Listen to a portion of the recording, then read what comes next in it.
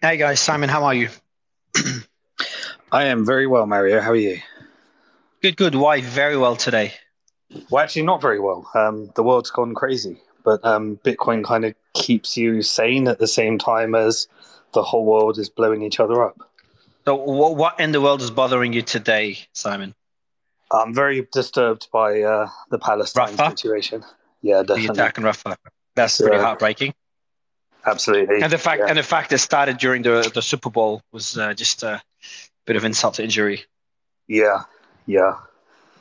No, yeah. That's really getting But the what it better of me. seems But it seems on the Houthi side, from a financial perspective, it seems to have quieted there. As a positive note, again, if you want to look at CPI numbers and the global economy, is that a fair statement? I don't think they're gonna. I don't think they're gonna let off. But I guess there's a lot of aggression on that one from UK and US, and Seems to have worked because I haven't seen any reports. I just look at my account. The team isn't tweeting anything about the Houthis. Before it was like the talk of town every day. So I'm guessing it's kind of yeah, quieted down after the airstrike. yeah, the tit for tat seems to be looking for what the next move is, but yeah, it seems to have calmed down a little bit. But yeah, all eyes are on Rafa at the moment. Let's kick off the numbers. I hope someone from if we get our ETF experts to join us today, just get an update there because the numbers are pretty impressive. But let's kick it off as there's two important stories here. You've got BTC breaking 50K, and then you've got the CPI numbers coming in. Ryan will be joining us in a bit. Scott could jump in. He's a bit sick today, was very sick today. But I got the CPI numbers, and we got Peter here. Peter, do you want to give us an overview on the numbers? It's lower than the previous than 3.4 that we had last month, and at 3.1 for January. But it was expected at 2.9, so the markets didn't like it too much. Maybe Peter, you can give us an overview.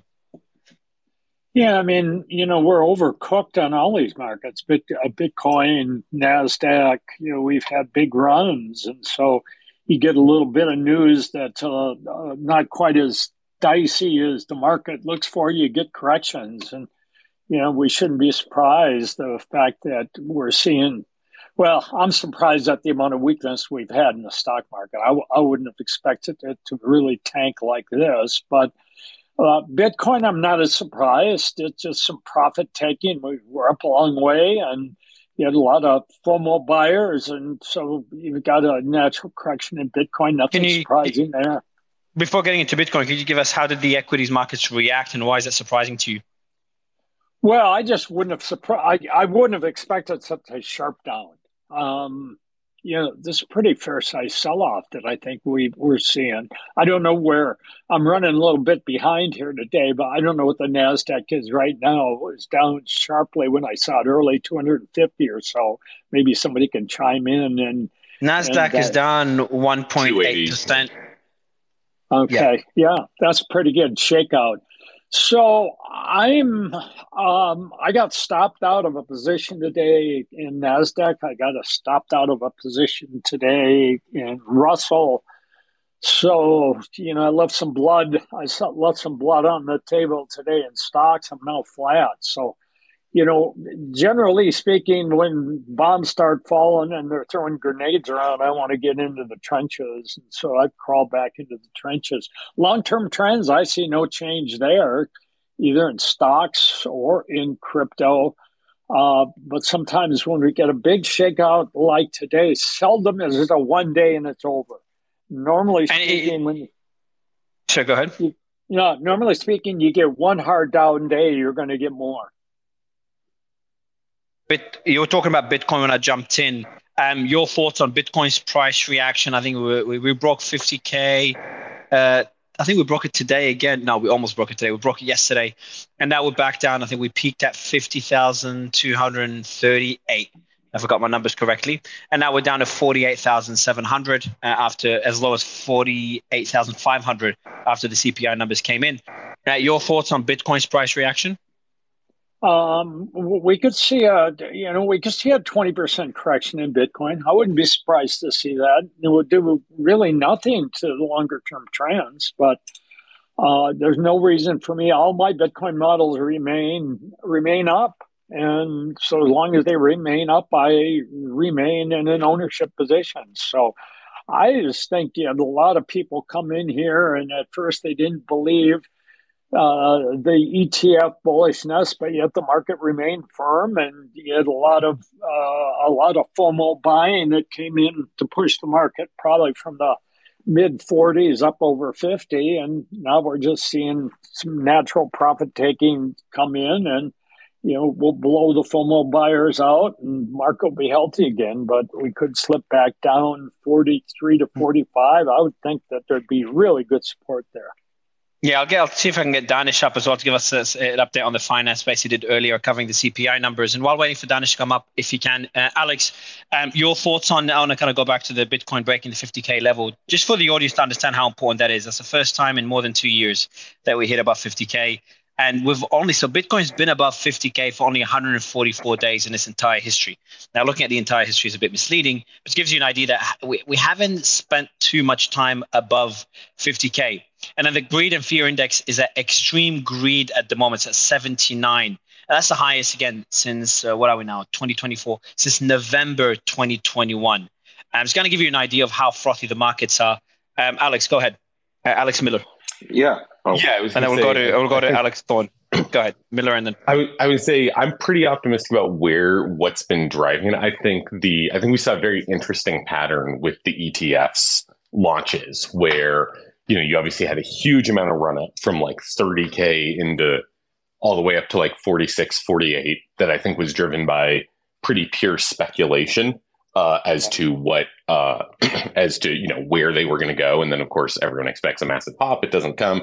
So everyone sells back off. We drop down to like 39.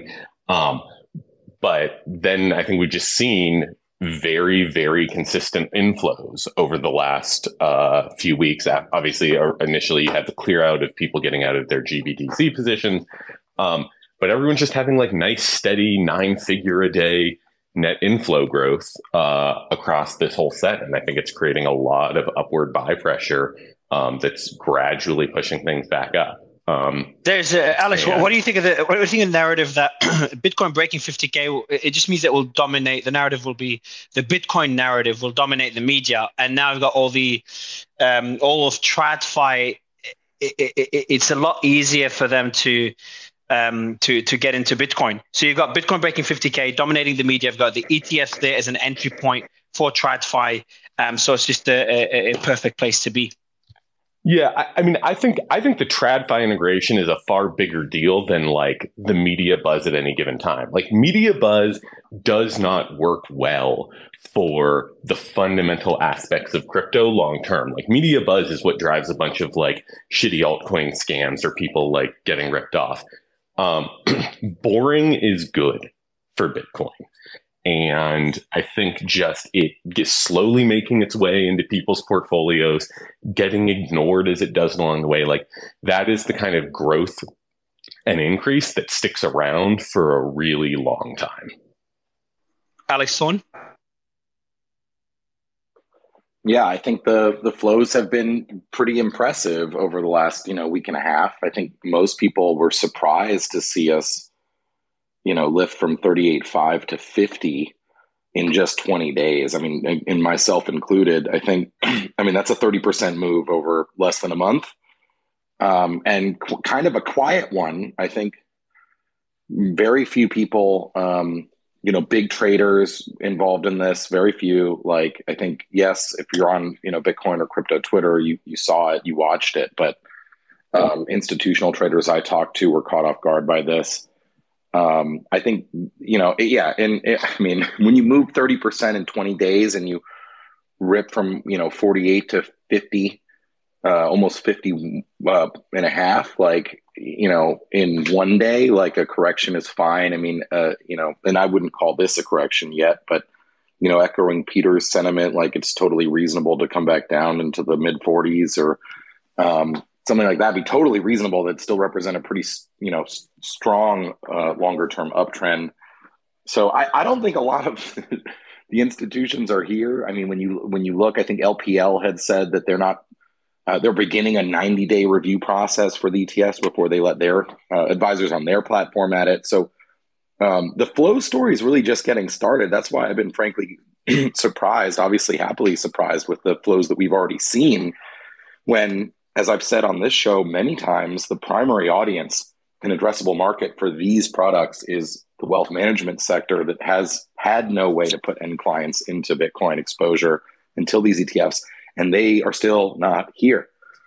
So look, I think it's intact. I think it's incredibly bullish. I mean, the amount of inflows without most advisor platforms even offering these products yet has been really astounding. So I think it's quite bullish. And CPI, it's not that bad a number. I agree with Peter. Also, I'm pretty surprised to see the equity markets off between 1% and 2% on really not too bad a number. But rates traders are repricing now just 100 bips by the end of the year in terms of Fed cuts. So, I would say it's still a tricky macro environment overall, which will affect, risk assets. And frankly, if Bitcoin remains a risk asset, then it will certainly affect Bitcoin. If Bitcoin becomes extremely widely adopted and is on every Bloomberg terminal screen of every advisor and every portfolio manager, well, it'll probably be affected also because it'll be traded more like a macro asset anyway. So, I think steady as she goes primarily, but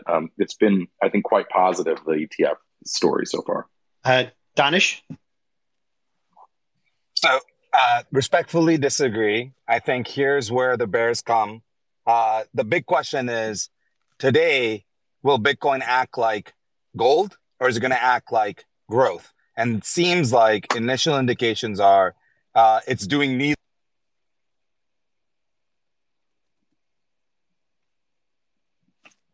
So you're saying, I think you're cutting out, Danish. You're saying it's not acting, I don't know if anyone else can't hear him, but it's not acting. Yeah, go ahead, Danish. He said it's doing like neither. Danish, it's doing neither. You're cutting in and out. But last thing we heard is doing neither. Yeah, go ahead. If you guys can hear me now, can everybody hear me? Just want to make sure. Perfect. Yeah, go ahead. It's ranging. Yeah. So it's doing neither. It's really kind of ranging right now. We're watching to see what happens. I can tell you right now that the bull case is going to take a major breather. I disagree so strongly with the CPI comments. This CPI beat is a big beat, not because of just the fact that that headline was higher than expected, not just because of the fact that core was higher than expected, but really because of the fact that super core was high, which, by the way, is one of the most important indicators that they use inside Fed meetings, was up by 0.85%. This is not a drill. This is month over month. This is not a drill. We have a super core problem. This is really a big issue. I agree with inflation. Looks like Danish it may be reaccelerating. This is not just long tail inflation. Sorry, bulls. This is going to give you a little bit of pause. And I think it's an opportunity to sit down and say, okay, are we just going to see some consolidation? Are we just going to see things slow down just a little bit before they go back up? Look, you can look at the RSI for stocks like NVIDIA and others. They're crazy overbought right now. There's a lot of room to fall. I expect this to happen at a rate that is just incredibly dramatic, and we will see. I think the bulls have been out on parade, and it's time for the hangover. That's what's happening right now. I agree with Danish, and I don't agree with Danish often, but in this case, I must say I was very disappointed with the CPI numbers. Sorry, did we lose people? Yeah, Ryan is speaking, Danish. I'll bring you down and back up. Go ahead, Danish. Go ahead, Ryan. Yeah, so I agree with Danish. I think the numbers were a big miss, like significant miss. And I think, if Jerome Powell's waiting for inflation to prove that it's coming down, I don't think it's looking very good. I mean, you've got the Suez Canal problem, which is causing freight to be a whole lot more expensive. And you can say it's not going to affect the US as much. But the reality is there are massive increases in the price of shipping, et cetera, et cetera. And I think that I don't think that it's smooth sailing like we thought. And you saw that the probabilities of a rate cut went down. And now the market's saying, look, actually, we're not going to get a rate cut in May, and maybe not even in June. 53% chance in June, but I mean, I think the market's getting a bit of a reality check. Also, my prediction, I will repeat it. Sorry, just want to make sure. No rate cuts in 24. It's complete BS. It's not going to happen. Sorry, it's not going to happen. There's no way. What, 0 rate cuts in 24? No, I think that's a little bit. 0 rate cuts in 24. We're going to see a reacceleration. I've said this before. I said it in 23, by the way. That was the only prediction in 22 that I was actually right. So I want to be clear. I expect the same in 24. I'll go a step further and say there might be a rate height of like 0.25 at this point. What? I got to say, normally I'm a bull on stuff, and I looked at the details on this report, and I'm really not happy with it and slightly freaked. I think the thing that's undervalued in a lot of commentary I've seen is that so much of the year-to-year improvements are because like the first half, the end of 2022 and the first half of 23 were really spicy. Like I think CPI was 6.4 in January of 23, and that falling out of the report is giving you like this false drop. But I think, yeah, if you really look at core CPI in particular, it's an improvement from where it was year over year, but it's moving in the wrong direction for the last 3 months. And so I think, yeah, Danish, I think is really kind of, I don't think I'm quite as bearish as he is and that we're going to see like a total reacceleration, but I'll definitely agree we're not seeing rate cuts in the next 6 months. And if it doesn't improve, I absolutely think we point at some point at a later meeting going up. Joa? Yeah, I mean, I'm on the opposite side here.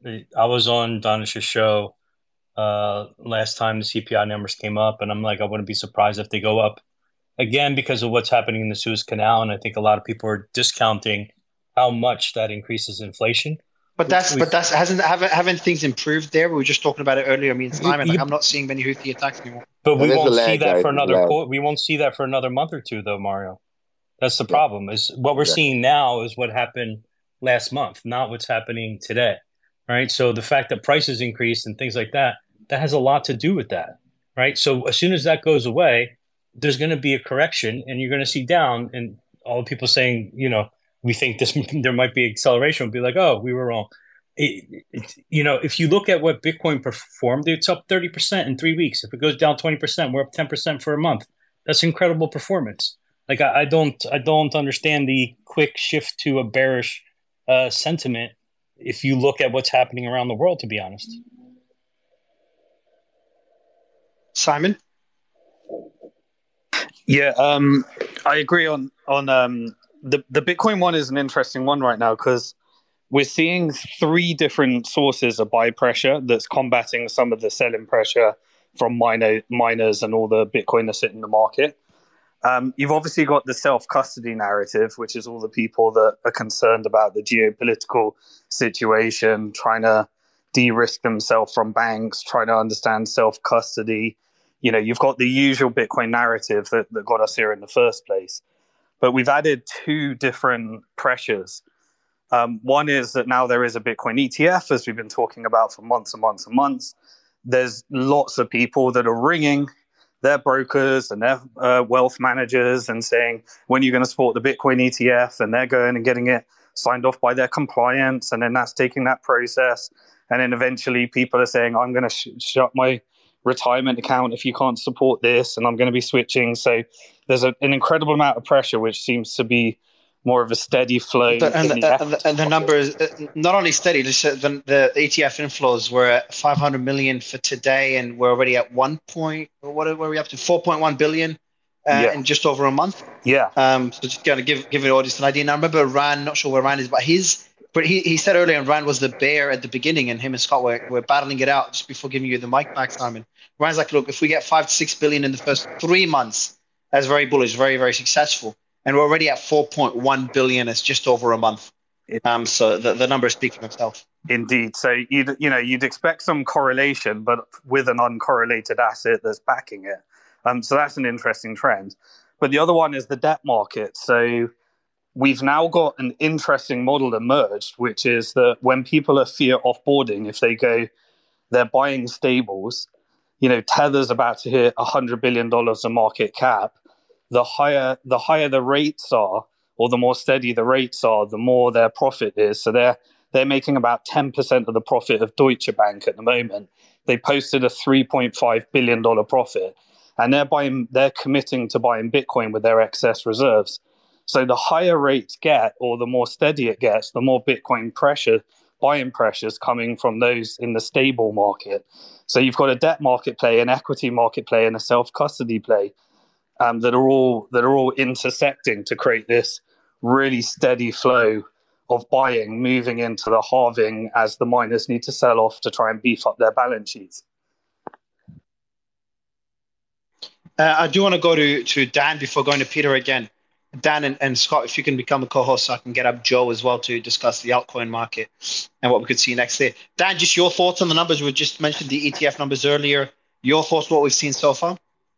I think Ron, my colleague, just joined too. If you want to get him up here, I haven't, frankly, had a chance to look too closely at this morning's, data, the CPI data. We've been really slammed here this morning with this new article that came out regarding the Digital Asset Anti-Money Laundering Act, DAMLA, the bill that I think obviously a lot of folks here are familiar with from Senator Warren, led by Senator Warren. We put out our second letter today. We could chat about that if you'd like, or we get Ron in here. Yeah, give us a quick recap. I think we're not talking about regulatory risks much, but then again, every time I hear a bill being led by Senator Warren, as soon as you mention Senator Warren, I remember that it's almost certainly going to fail. No. Unfortunately, it's got a little bit. It has some traction, but we're working on the headwinds for it. But high level, this is going to impose some pretty serious BSA requirements on new digital asset entities. It's going to really provide Treasury Secretary with some pretty broad discretion, and this was really the request of Deputy Secretary Adeyamu. And it's going to require digital asset kiosk operators to collect identifying information on their customer's counterparty. I mean, high level, it's very, very, very troubling. And if you get a chance, I can share with you our letter that we put out. It's the second letter that we did. The first one we did was before the holidays, and we got a lot of pushback from Senator Warren's office. Not too big of a surprise there, but we're fighting for this serious issue, and we can get more into it if you'd like. Yeah, we'll do. I'm just going to fix my headset. David, would love your thoughts. I see you came up as well. I think you were on Darnish's space earlier. It's kind of going back to the CPI numbers. It's kind of the one of the two main topics today. Would love to get your thoughts on the numbers, David, and how important it is, and what you think the Fed will do next later this year. Yeah, thank you, Mario. I'm not going to say anything particularly exciting. I don't think the numbers, Danish will disagree with me. I don't think the numbers are that big of a deal. Frankly, I think we're still going in the same direction of a soft landing. I think it's going to take longer. I think it's going to be a little bit rockier. I believe that when you land a plane, the first 10,000 feet of drop is pretty uneventful, unless you're in turbulence. But landing all three wheels of the plane at the exact same time becomes difficult. And so therefore, that's where we're at this point. I think we continue to go in that trajectory.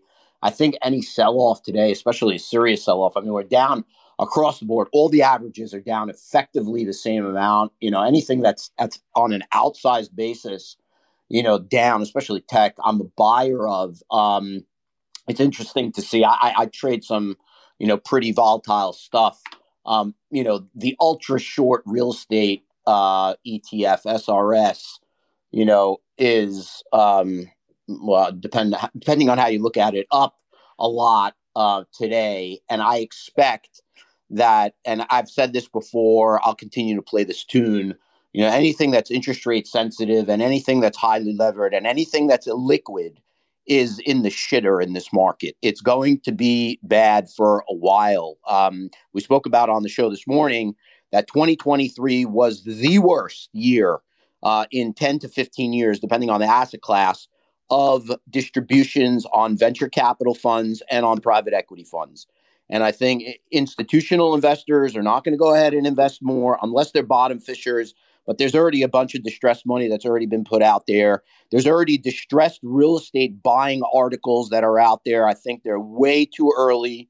Maybe if you're buying the, most Class A stuff, or, if you're as crazy as, the fellow that's picking up office space in San Francisco that was written up yesterday in the Journal, that may be an outlier. But for the most part, I don't think we've seen the bottom yet. There's going to be more capitulation, I believe, in the illiquid asset classes. Real estate is easy to see, but I do believe in private equity and VC. These companies that need capital, ongoing capital, try to continue to raise liquidity. We're going to see failures. We're going to see secondary sales of LP interests as well in funds like these. And I just believe that we're going to be in a higher interest rate environment for longer. Landing this plane is not going to be absolutely so easy in a short period of time by the Fed. The runway continues to get longer and longer. And every day or every quarter or every month of reading that we get that elongates the runway is going to make it harder and harder for people to hold on to those highly levered, highly interest rate sensitive assets and enterprises. And so therefore, that's where I would be short. And then long, when the market pukes on not so disturbing information like today, I would be a buyer. Peter, Joa? Yeah, let me make a comment on Bitcoin, then I'm going to make a comment on interest rates. First on Bitcoin, for those guys that keep up charts, if you look at the chart of Bitcoin, we've been in an up channel since November of 2022, and Bitcoin reached the upper limits of that rising channel. So it's not surprising that we've turned back from where we are. If we go back into the midpoint of that channel, we're talking 42, 43 in that area. I think that's highly expected. Finally, on interest rates, I've commented here every time we've been on the fact that the market had grossly overpriced the December 2024 SOFR futures. Secured overnight financing rates were priced at 150 basis points different than where the Fed was. And it was the best trade on the board is to be short those SOFRs because they were anticipating 6 rate cuts between now and December, which was just ridiculous. Well, we're still 4 rate cuts different in the SOFR, December SOFR contract. It still can be shorted. So the expectations on interest rate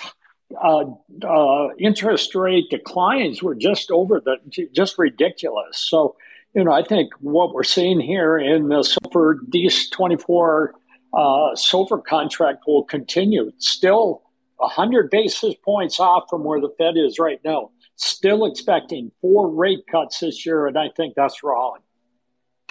Joe, I'm going to go to you, then I'll go to the rest of the panel. Just going back to Bitcoin's price, whether we'll break 50K. Do we still have Joe here? Perfect. Joe's here as well to give us an update on what that means for altcoins as well. And probably ask Alex that same question, Alex Thorne. Joe, go ahead.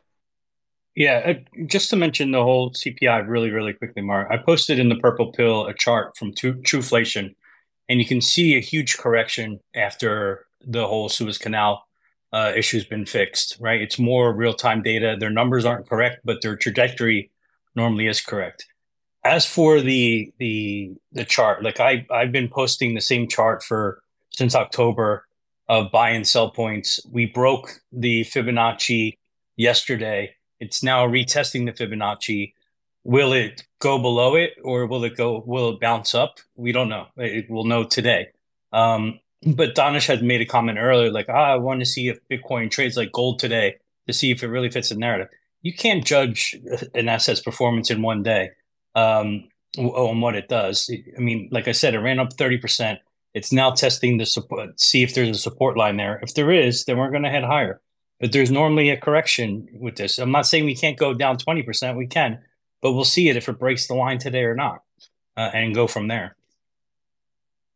Since we're talking about the charts, Brent, maybe you can give us an update on the charts as well before I go to the next topic. Peter? What, Bitcoin? Talking Bitcoin? Crypto Bitcoin. Yeah, I mean, it's not surprising that we have resistance above 50. Not surprised at all. So I think we could easily pull back into the mid, probably not the low 40s, but definitely the mid 40s, and that still remains in a solid uptrend. So, hey, nobody should be surprised that we have a down day in Bitcoin from time to time.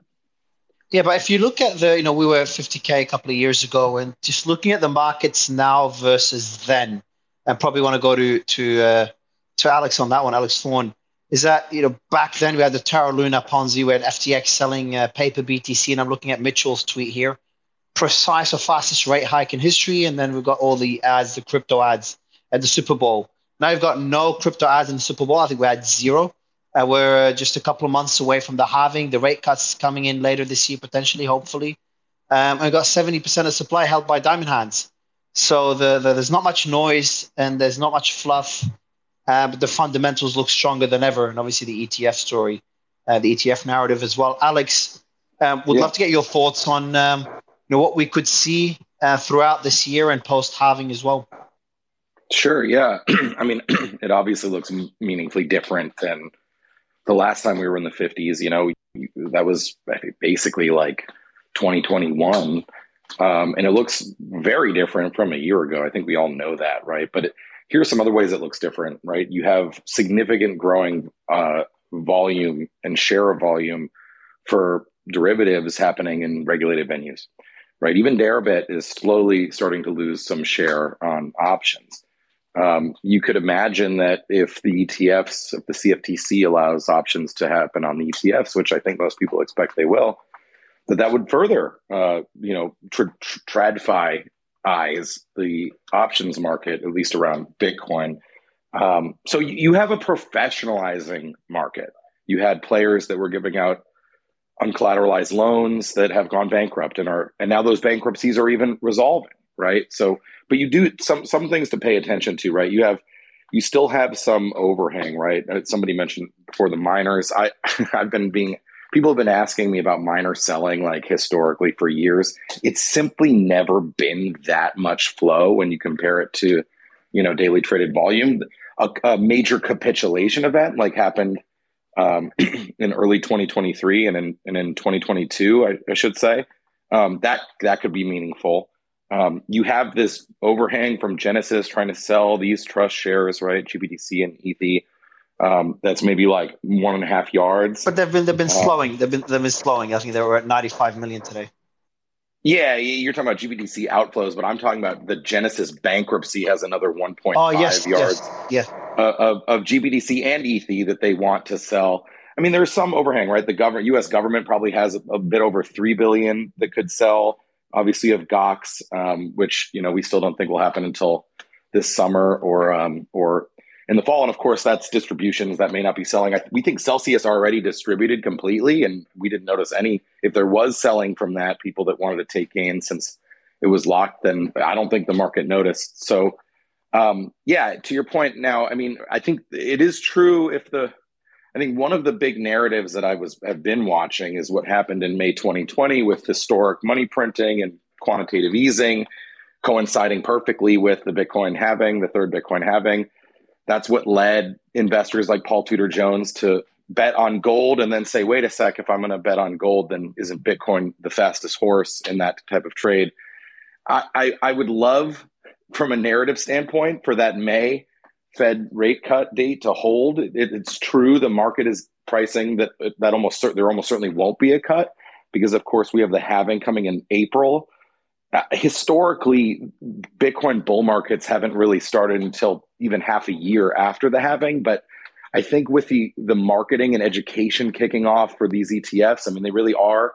I can tell you I'm working on plenty of this for our ETF, like explaining the value proposition and story of Bitcoin. If you have that marketing and education hitting right around the halving, I think, and it was coupled with monetary easing, on an arbitrary human basis, comparing that to the automated, credibly neutral basis of Bitcoin, tightening, that has an enormous power to draw a stark contrast and sort of capture investor mind share. I think, it's obvious that the market is pricing, cuts later in the year now. And so whether or not that happens, it might not be the perfect setup, but, if you think of the advisor and wealth management platforms turning on ETF access after 3-6 months, and then also in that window is the halving, and also in that window is Fed cutting, right? It starts to get kind of to be a quite unique setup for Bitcoin, let alone you throw in the possibility in May of ETFs, spot ETFs.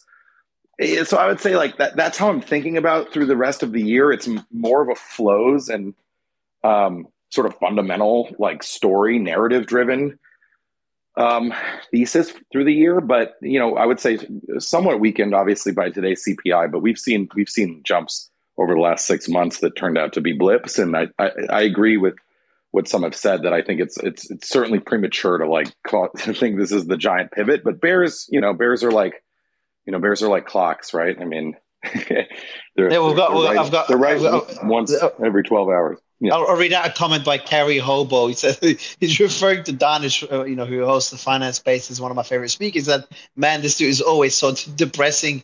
The Peter Schiff of Crypto Town Hall. So Dan, I wish you were here, Danish. I'd love you to hear that. But Joe, I want you to add on to what we had Alex say, and maybe kind of slowly move it to alts as well, and talk about the Solana narrative as well, dominating crypto, and how ETH is doing, and whether the ETH ETF is gonna spice up an altcoin rally as well.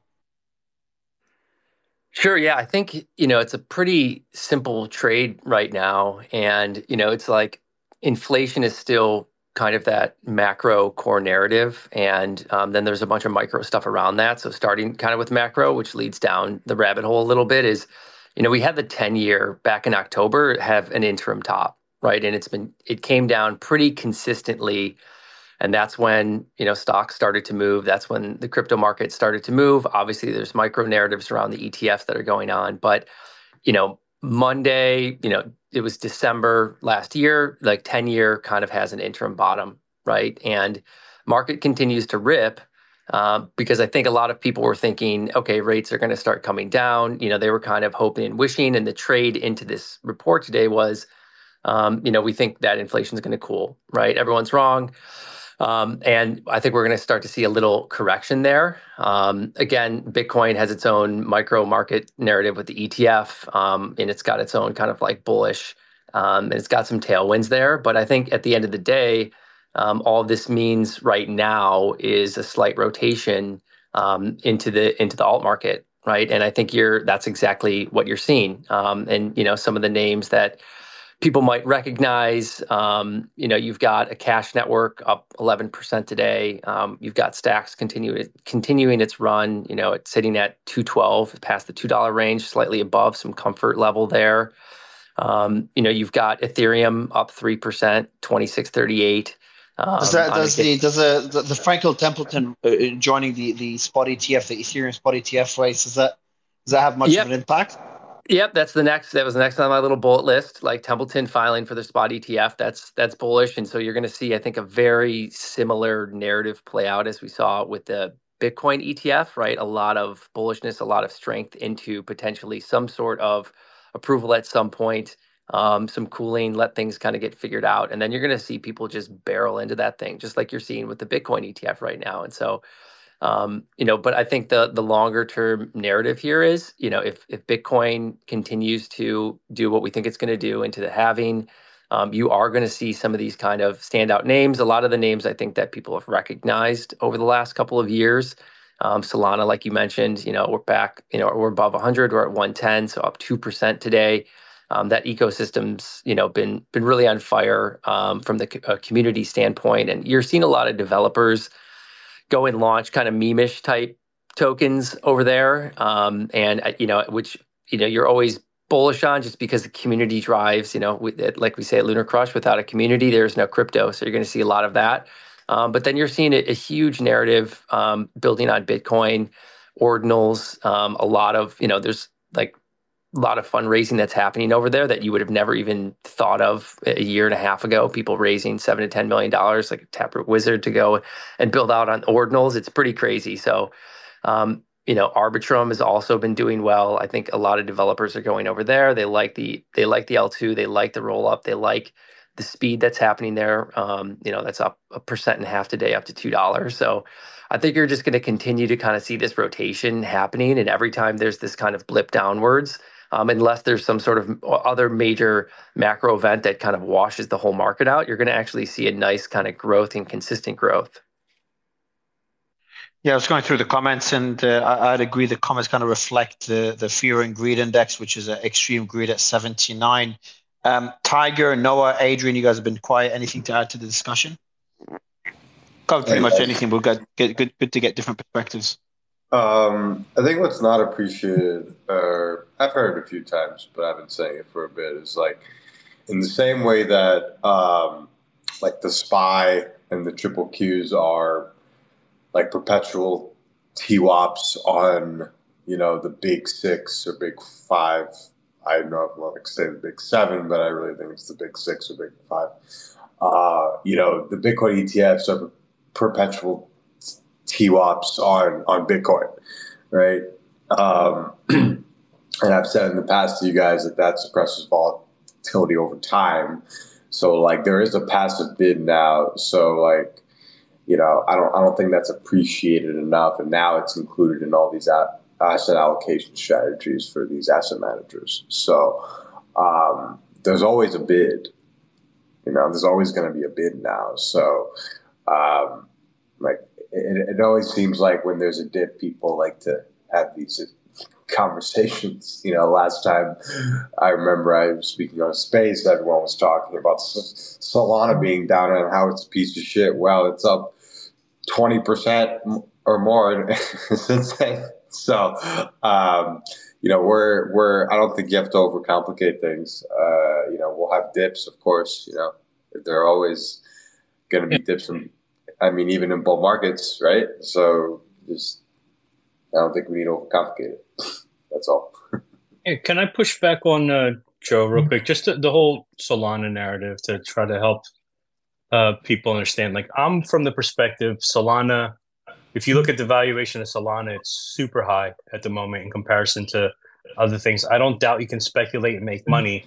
I just see things like AVAX and things like that, which have a lot of room to grow when you look at the market cap. Hey, Tiger, sorry, your mic's hot. And then you look at active wallets on Solana and you see 700,000, where at the peak was reached in 2021 with 3.6 million. I just feel like there's a lot of hurt left to deal with, and the meme coins are fixing some of that. And I think they've been smart in doing that. I just don't get the narrative yet on what they're going to do. It's just a very low fee transaction chain that isn't going to bring a lot of wealth to people, from my perspective. I'm going to tell you what the narrative is. It's a bunch of people. So like everything you said might be true, but the people who actually use the chain don't give a shit about any of that. Do you think the people who use the chain care about the valuation of Solana? Do you understand the type of people that are using this chain every day? They're a bunch of degenerates who are just looking for the next shitcoin to ape, man. Like, no one gives a flying fuck about that. Like, I'm serious though. Like you guys think I'm being funny. Like, that's what's going on. Like, you're not seeing what's happening on chain. Like, there's 100 new shitcoins every day that people are just throwing soul at. Like, nobody cares. Like, yeah, the valuation might be high. It's a cheap chain, but I don't think that you can argue that, like, from a consumer app standpoint, Solana is probably a better chain for those applications than Ethereum. I think Ethereum is like an enterprise grade solution that is better because there's better security, there's more decentralization than Solana, in my opinion. But I think that the people who use Solana every day, they care about speed and the cost of transactions. So let me go to Noah and Alex Miller. I think we got your hands up, guys. Yeah, so I suppose when the meme token and shitcoin punch bowl dries out, then what? I don't see what Solana can do that Arbitrum can't do, that BSC can't do, that Avalanche can't do. And where I struggle with Solana is that they say because of the speed and because of the high throughput, it's prime for DeFi. Well, if your chain goes dead for 5 hours and no one can get out of their positions and there are market fluctuations, and then what are you supposed to do about your chain DeFi went bags? down? When the chain went down, nobody cared. I'm just going to be honest with you. No one cared because most of the DeFi activity is happening on Arbitrum. Right. My point I'm trying to make is that right now people are shooting shit coins left and right on Solana. When that punch bowl dries out, and we've seen these punch bowls dry out, then eventually, sure. Yeah. I mean, I think you can't under credit on this one. Like, yes, anything you can do on Solana, you can do on AVAX or Cardano or a bunch of other places. But when you're talking about, I'm just going to group this entire generation of, like, the 2019 new chains that started up as faster, cheaper L1s. You got to distinguish in some way. And like the reason Solana is sitting above all the other ones is they have done a better job marketing and positioning themselves, not with end users, but with the degenerates, to quote Tiger, which I think is an accurate description, but like the trading degenerates and the developers, right? And to ignore the effectiveness of the execution by that team and just be like, oh, well, like anyone could go do it anywhere else. No, like, there's also 1,000 freaking AI agents out there. There's always 1,000 competitors in any new technology space. And your ability to effectively pull in that initial user group, create momentum, and define a brand, they need to fix like the fact that the chain can just go online for 5 hours and that it is as centralized as it is. But again, I think as long as they're there, if they're fast, they're cheap, and people don't worry about it, like they are in a position to do very well as like this alternative, faster, cheaper chain.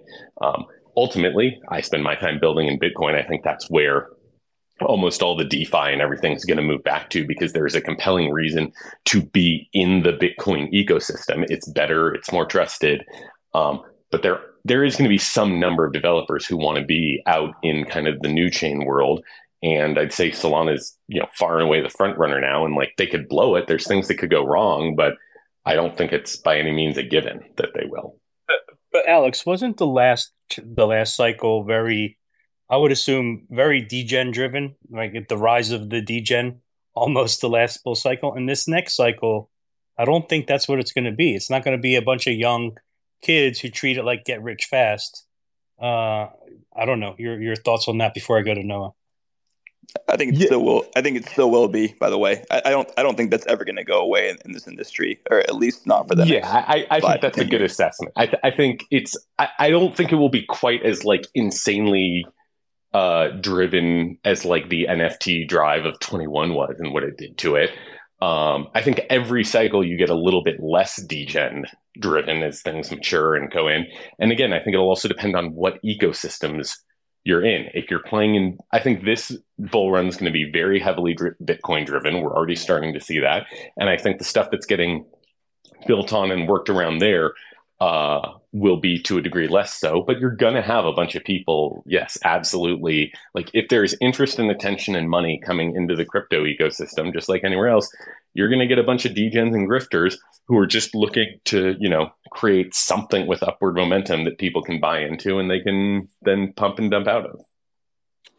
Yeah, Joe, I'd say you're always going to have that degen side of what's going on, and every chain has some degen type meme coins that are happening. I mean, even on Ethereum right now, look at what Paulie's doing with like Pond token and Pork, and going up to $100 million valuations overnight on Ethereum, right? And so you're going to see that, but I think it's like if we kind of go back to like what some of the vision was of what these communities could do, and you even think like from a Web 2 standpoint, like creators and people trying to create a community first. It's almost the same thing as doing a campaign where like, hey, we're gonna build this new beach chair and it's coming out in 6 months, help us fundraise for this thing that's going to happen into the future, right? That was a model that has happened for a long time. It's just happening at such a scale now, and people kind of forget. They're like, oh, there's no product, there's no utility yet.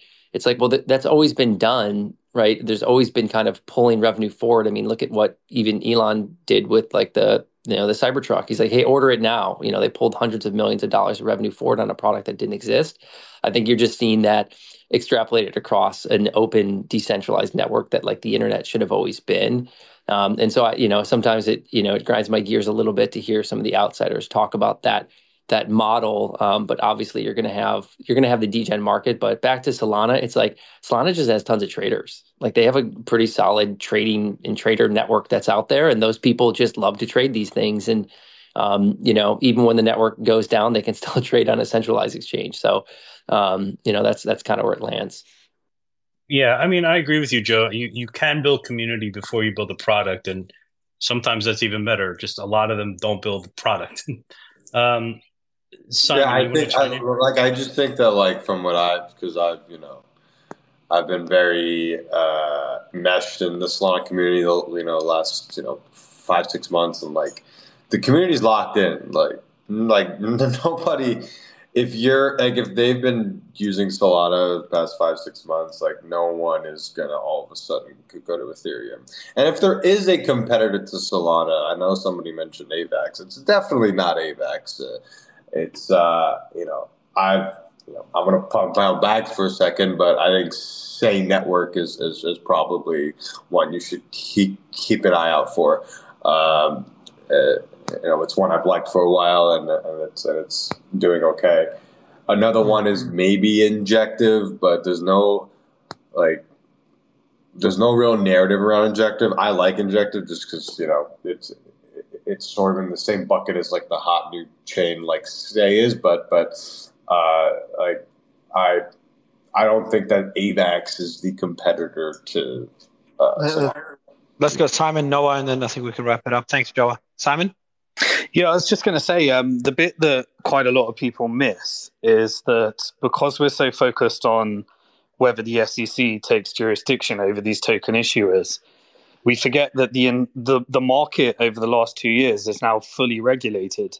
So when you're issuing all these tokens, they're all done but there's virtual asset service providers globally. The entire world has a regulatory regime for issuing tokens. There's prospectus, there's market manipulation rules in Europe. The whole industry has completely created a regulatory environment for people issuing tokens. And so because they haven't been classified as security other than in the US, and then we got the Coinbase case, if the frothiness of these token issuers was going to die down, it hasn't died down because now it is all regulated. It all has to follow guide. I mean, right now one of the companies I invested in, they got their KYC provider approved by the Dubai regulator, which means that as long as the KYC provider is approved, they don't mind that a bunch of developers are getting together and being completely decentralized. And so, all of that regulatory infrastructure has now said that this is a new asset class and it's allowed to exist everywhere that the SEC doesn't have jurisdiction. Noah? Yeah, I think it was Joe that was speaking about the Ethereum ETF, but this is a question for the panel and maybe a good way to wrap it up. I would love to know what people think about the ETH ETF narrative, or more specifically, how do you think the mainstream is going to receive the ETH ETF narrative versus the Bitcoin ETF narrative? I'm in the camp that Bitcoin is a lot easier to understand, and Bitcoin, to the eyes of a average investor that's never dabbled in crypto, will have, has achieved product market fit.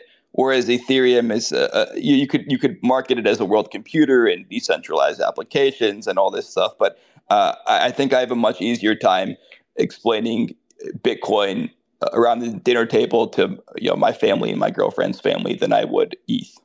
It's actually pretty simple, Noah. You just have to say, Bitcoin is like a digital gold. And then all you have to say is to your friends and family, imagine if you could have invested in the internet when it started. Would you do that? That's what Ethereum is, right? And you could use that for all the other ones that are out there and say, when the internet started, there's actually competitors, right? But the U.S. government decided to, give us the one that we've got. You could say, well, imagine if the internet was reborn and there were a lot of competitors. These are other things that potentially you can allocate to. So I think you're going to see not as big of an allocation, but I think you're still going to see people chasing it hard. And you're going to see people chasing that yield. Noah? Simon, last words. Sorry, last words, Simon. I was just going to say the thing that makes the ETH ETF slightly more challenging, I think it will get through in the end, but it's just, the pre-mine, the governance. The governance is just such a major thing that if all these ETF providers are going to become the holders of all the stakes of the network, and then they have influence over the future of the protocol, and then you have hard forks determined by BlackRock and various other things. I think it's going to be interesting. But the narrative is, it's just as simple.